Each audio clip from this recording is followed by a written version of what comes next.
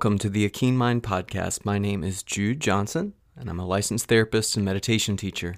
I'm so glad that you're here. I realize it has been some time since I have produced a show. Like many of you, I am trying to juggle supporting my kids at home during their online classes, as well as keeping up with my regular job as a therapist.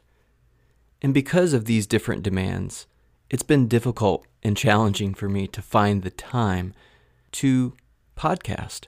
However, I'm really excited as I have upgraded my microphone and gotten some sound absorption panels that I'm going to be installing. I have just a makeshift studio right now in my office, so I hope the sound is good, but next time I produce a show, it should be even better. But this episode is going to specifically speak to good quality sleep. Now, I realize that during this pandemic, you may be finding it very difficult to get the quality sleep. Not only are we dealing with the stress of over 220,000 people dead at this time, we're dealing with political divisiveness and divisions. We are at this pinnacle of what feels like the most stress that I can ever remember seeing around me. So many people are reaching out for help. Alcohol sales have increased by 54%. Approximately 40% of adults are either dealing with a substance abuse problem or a mental illness right now. And those illnesses, whether or not they be using substances or dealing with anxiety or depression, are exacerbated now because there's economic strain. There's uncertainty about the future. We're not certain what school will look like for our children or for our teachers, our principals. There's so much going on, and with everything, it can be very difficult to sleep. Now, even pre-pandemic, people were having difficulty sleeping. In fact, about 30% of adults have short-term problems with insomnia, and about 10% have chronic problems with staying asleep or waking up too early. Sleep experts recommend that we get about 7 to 9 hours of sleep in order to function at our best. However, about 30% of adults are getting less than 7 hours of sleep per night. When we get quality sleep, this lowers our stress level, improves our energy. Sleep supports the body's detoxification system and improves your immune system. However, achieving restful sleep can be difficult when we're dealing with the stress of COVID, political unrest, anxiety, economic challenges and concerns. Many of us are worried about our loved ones. What will happen to them if they get the virus? We're dealing with an increased number of infections and deaths as we enter into this season that is often surrounded by getting together and celebrating. People have uncertainties about how these things will go that can keep us up at night wondering how things are going to pan out. Now, we know that when we don't get adequate rest, it impairs our ability to function properly. They've shown that sleep deprivation can be even more dangerous than consuming alcohol when a person is driving a motor vehicle. So it's important not to skimp out on getting quality sleep because we can't function at our best during the day when we're not. Now, I realize it can be difficult with the stress that's going on, and if you already have been having problems with sleep, that you may feel like, okay, you're not telling me anything I haven't heard before. I know it's not good that I'm not sleeping, so what in the world am I supposed to do about it? Well, one of the things I would recommend is beginning a regular sleep routine, a regular time for getting up and going to bed. Now, I'll be the first to admit that I don't always abide by all the recommendations that are best for me in my life. Sometimes I end up staying up a little later, whether or not it's to have a conversation with a friend or watch something that I think is entertaining. But all in all, it's better when I'm on a routine. My body feels better, my mind feels better.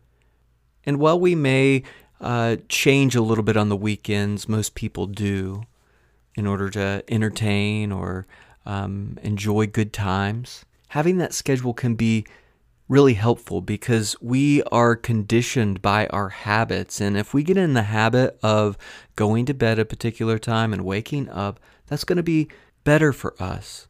We function better on routine. Now, other routines that you can begin to develop to improve your quality of sleep would be to become more active during the daytime if you're able, whether or not that's doing yoga, walking, dancing, doing household chores that might get your heart rate up and get you moving. Anything that you can do to increase your activity level based on what your physical abilities are going to help you rest more solidly at nighttime. We want to really limit our screen use as well, especially before we go to bed at night. And if you are going to look at screens before bed at night, then consider using some glasses that are going to block the blue light so that you're not depleting melatonin for your body, because you need enough melatonin produced in order to have sound and quality sleep. And if you are tired during the day, I would avoid taking long naps. If you take a long nap, that might impede your ability to be able to go to sleep later that night. Or even sleeping in for an excessive period on the weekend might throw your sleep schedule off, almost what it feels like to have jet lag when you've flown to a different time zone.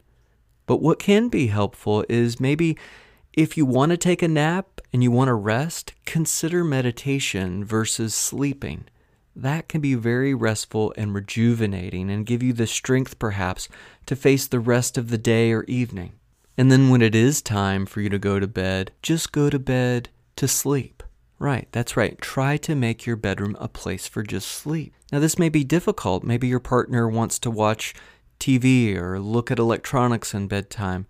But if you're having a problem with sleep, you may want to consider making a change here, because we associate the bed with reading and looking at television if that's what our habits are in bed. But what might be better is if we make the habit of using the bedroom for sleep so that we become conditioned to want to fall asleep when we're there.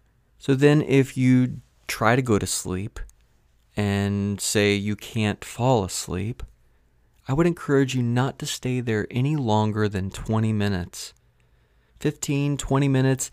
If you're not tired and you can't fall asleep, get up and leave the bedroom and go do something that you find to be relaxing, whatever that may be, and wait till you get sleepy again, and then go back to bed. This will help train your body and mind to associate the bedroom with where you feel sleepy and you spend your time sleeping versus lying awake in bed, not being able to fall asleep. One exception might be an activity like meditation.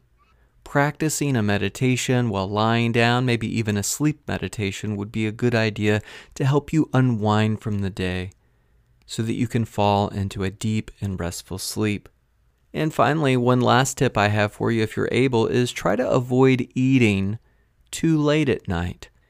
If you can decrease your food intake and try to avoid eating 2-3 hours before bedtime, because when you eat, your heart rate goes up and it takes energy to digest, and this can waken your system up a little bit more and make it more challenging for you to have restful sleep. Now again, all of these are suggestions that you might want to experiment with if you're having problems sleeping so that you can get a more sound, restful sleep. And I realize it may be difficult at this time, so don't be too hard on yourself if you're not able to shift back into a regular sense of sleep. Wherever you can catch moments of rest, sleep, cherish these. Don't be too hard on yourself. And if you need to, reach out to your doctor.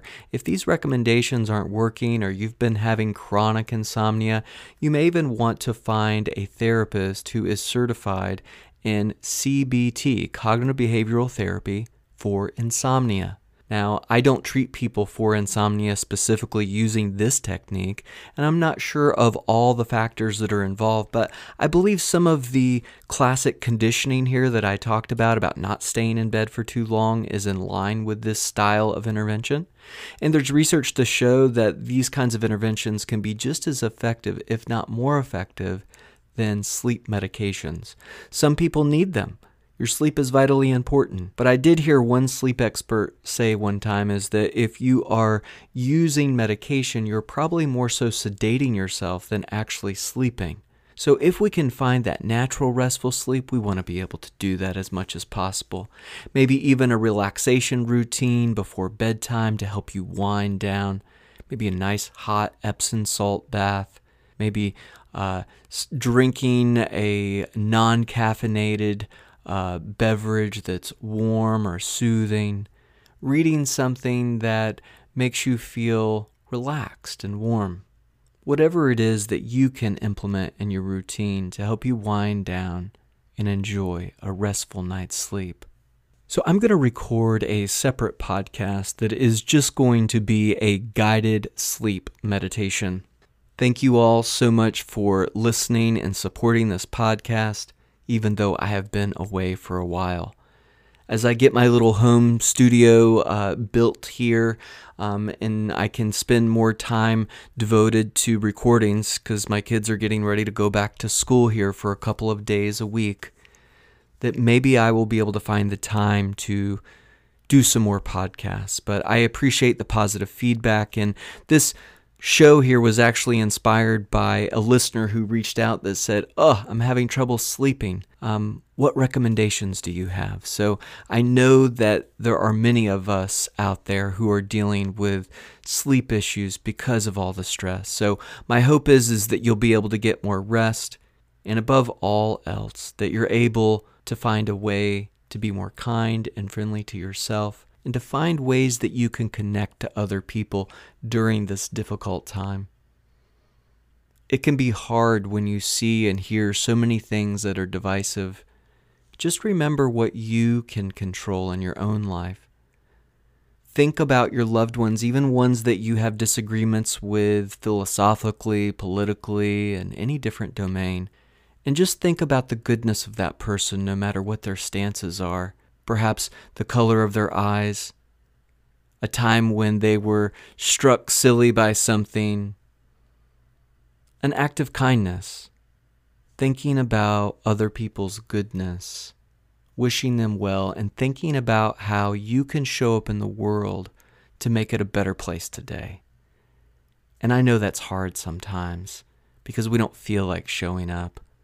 Maybe sometimes we feel like just resting, putting the sheets over our heads and hiding from the world for a while because it can feel like a bit much. So I hope you all are able to find some rest, some relief from the stress that's going on in the world. Thank you so much for listening. As always, if you're enjoying the show, send me an email, jude@akeenmind.com, or give me a rating on iTunes or whatever platform you may be listening to. Thank you so much. Wishing you a good day, night, or whenever you may be listening. Take care.